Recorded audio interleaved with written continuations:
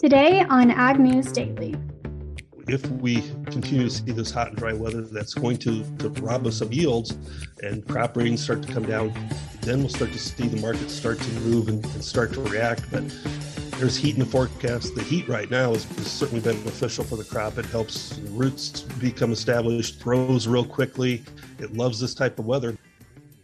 Good evening, listeners, and welcome to our Market Monday. It's a little different today. Of course, we have the Girl Power team back on for this Monday, but Delaney is joining us from quite far away, and it's way later there than it is here. How are you, Delaney, and where are you at? I'm good, Cassidy. I am in Frankfurt, Germany this week. So as we're recording right after market close in the US, it's about not quite 9:00 p.m. here. And I'm here this week with the Global Farmer Network, and we are doing training as well as touring of different farms and events here in Germany. But we are joined this week by 15 different farmers from different countries all around the world. So I'm certainly learning a lot about agriculture in other countries, Cassidy. Very cool. I'm very excited to hear what news you have coming from over there. But what news do you have today before you get in touch with all of those farmers?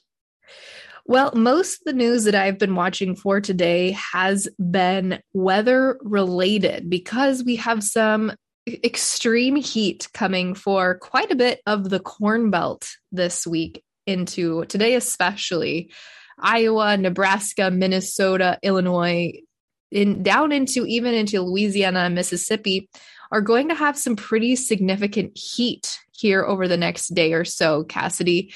And that is going to put a little stress, of course, on the crop. Weather Trends 360 is forecasting that the week ending June 18th, which is, of course, this week, will be the second hottest and second driest second full week of June in 30 plus years for the Corn Belt. So certainly markets are going to be watching this news to see how things develop there, because that could put a lot of potential stress on the crop.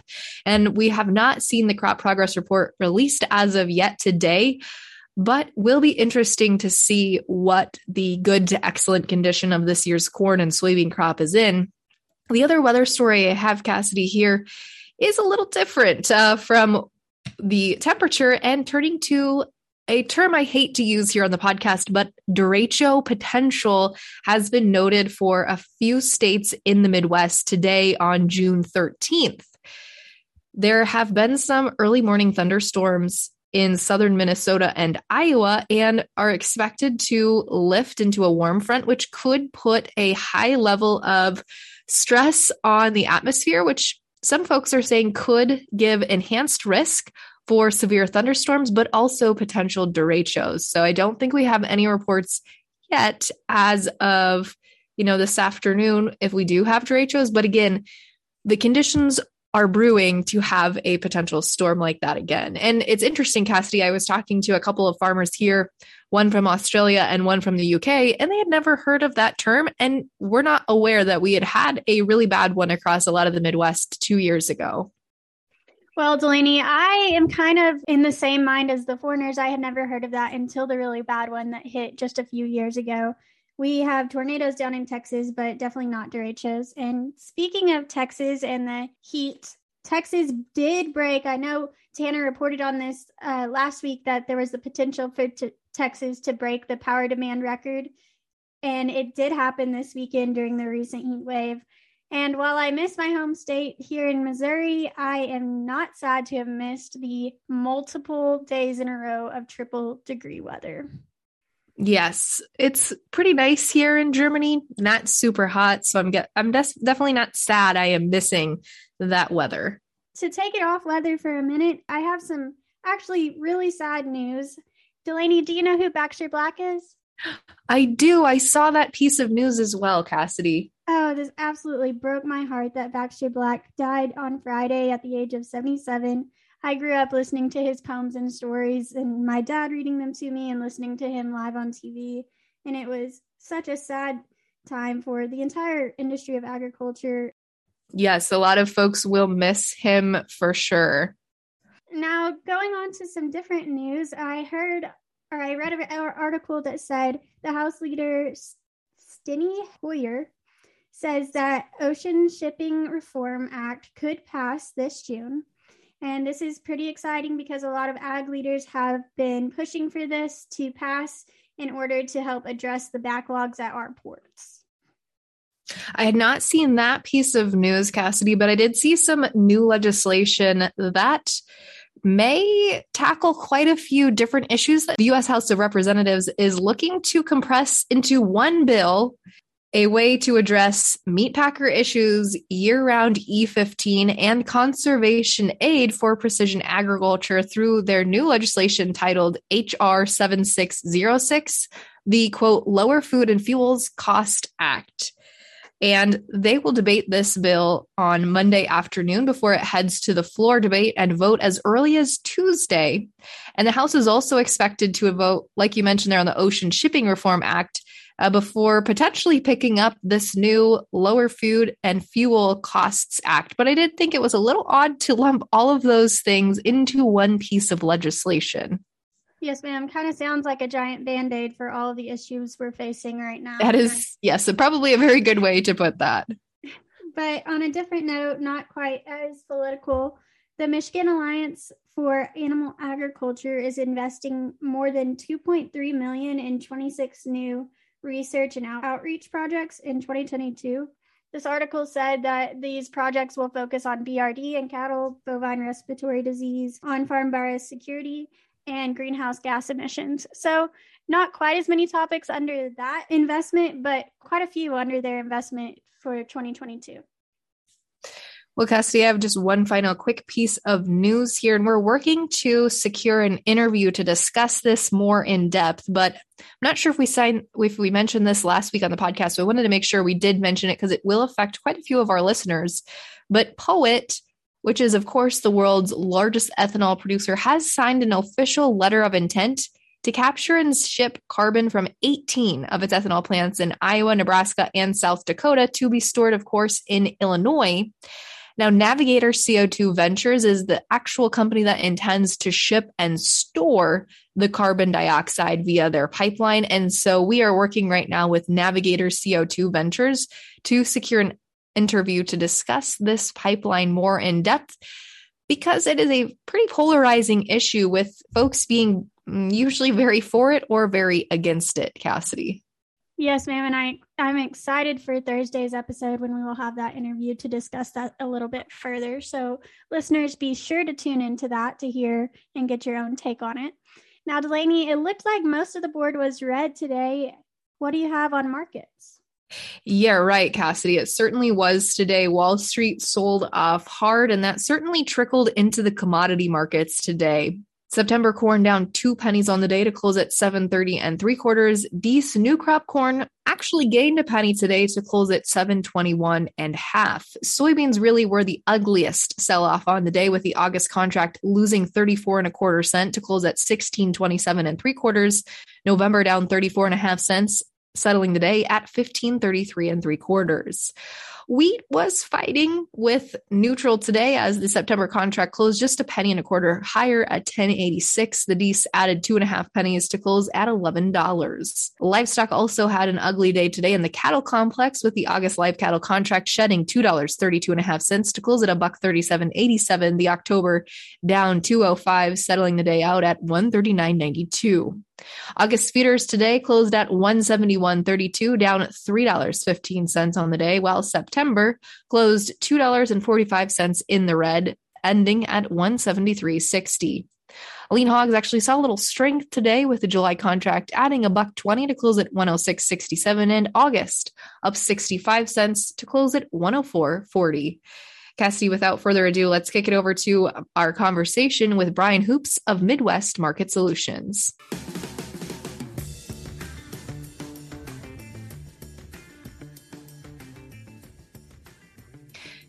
Well, as promised, folks, we are chatting today with Brian Hoops of Midwest Market Solutions. Brian, very excited to have you back on today. It's been a little while since we've had you on the podcast, but we are certainly excited because there are no shortage of issues to talk about today. Brian, thanks so much for joining.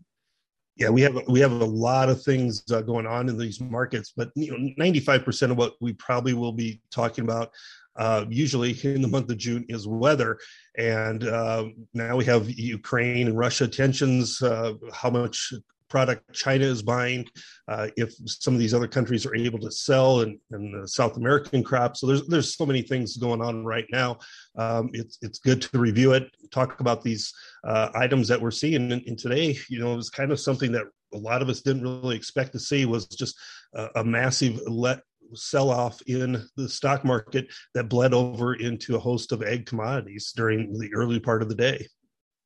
Yeah, it certainly did look ugly today, especially in the soybean markets. And I want to get to that here in just a moment, but we haven't really had time to, at least on the podcast, discuss last week's WASDE report, which I know was a little bit of a snoozer, but overall, what were your thoughts on last week's report? Yeah, so I think you hit the nail on the head. It's just pretty much a benign report. We had anticipated that soybeans would have a positive report from the standpoint of tighter ending stocks for that old crop balance sheet. USDA was off on their exports, and they accounted for those exports by increasing the forecast by 40 million bushels, and that tightened up the balance sheets a similar amount. And really, that was the only major change or the major surprise. USDA did increase ending stocks for corn, and that was a little bit of maybe a negative surprise, but world stocks were the big negative on this report, especially for corn, where we saw a big ending stocks number there, much larger than anticipated. Ukraine production was up about 6.5 million tons from previous numbers. So USDA is kind of trying to factor in what's happening in that country.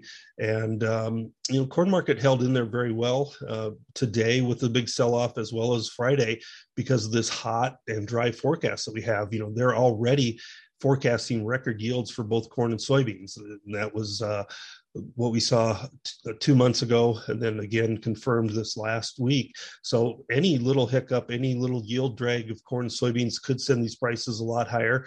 In addition, we may be losing some acres. We don't know how many we're going to lose, but I think the crop progress numbers that come out this afternoon will give us a pretty good indication that if corn or spring wheat has not been seeded yet in North Dakota, Minnesota, they're probably not going to be planted, probably going into prevent plants. So we'll have a much better idea today, I think, of those numbers once they are released by the USDA. Soybeans can still be seeded. They still might get some plantings done. So it's a little bit harder to tell what type of acres we're either adding or subtracting in the soy complex. But certainly corn and spring wheat, we expect to see at least 1 million to 2 million drop in the corn. Usually when you have a late planted spring, you lose about 2%, which would be about 1.8 million acres.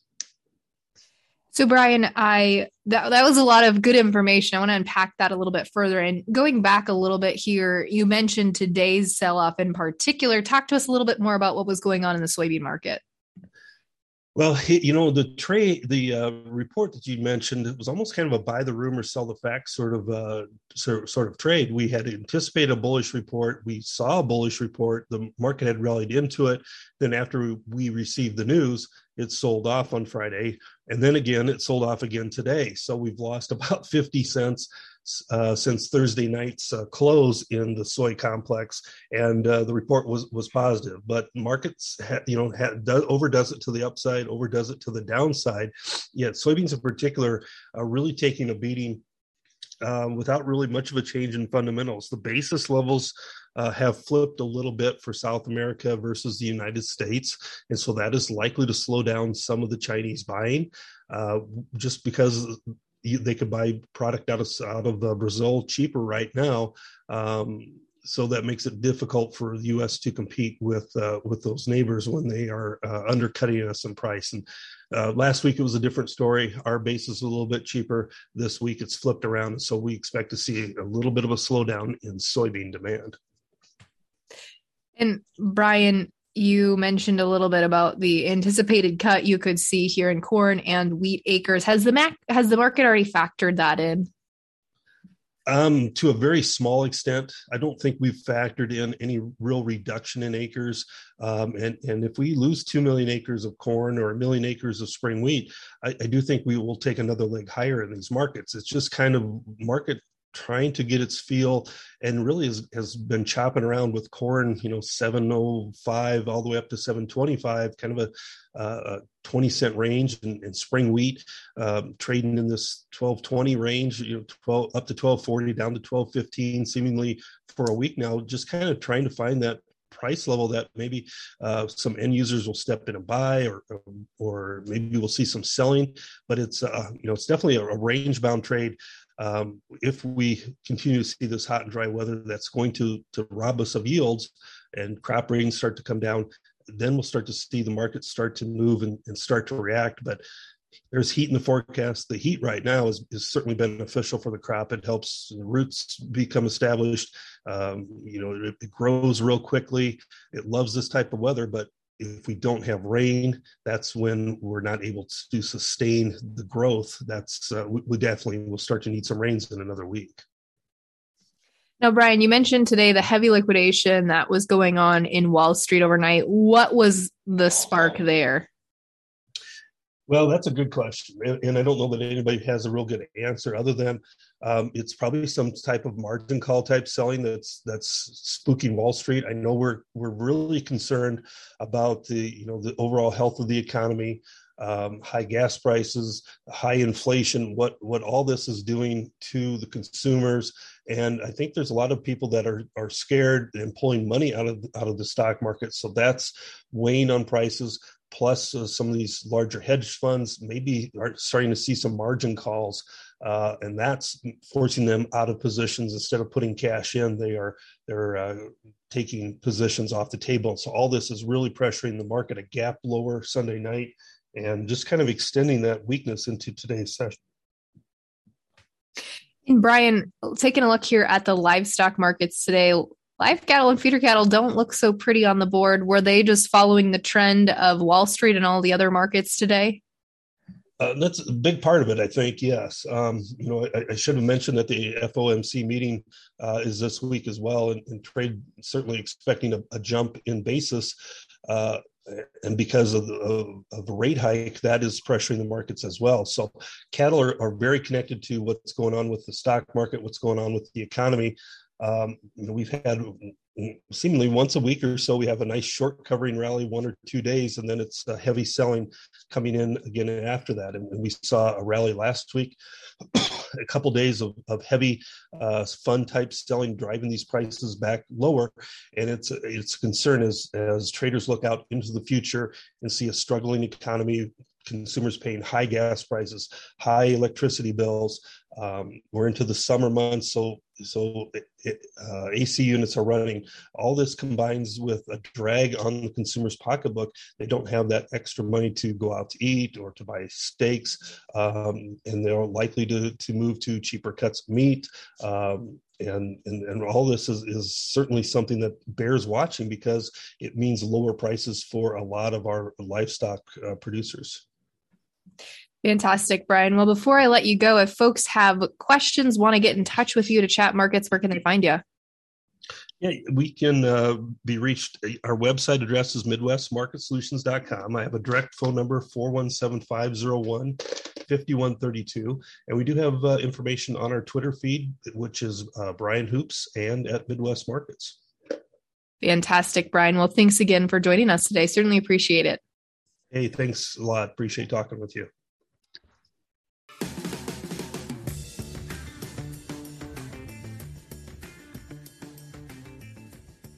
Well, Delaney, that was a great Market Monday conversation with Mr. Brian Hoops, and I appreciate all the perspective he gave us coming from Wall Street and affecting the commodity markets. Absolutely. It's been a little while since we have had him on, but we certainly appreciate Brian joining us today. And we've got a lot of other good conversations coming up this week. May not be on the podcast, but I know you and Tanner will have things covered, Cassidy. So what do you say with that? We let the people go. Let's let them go.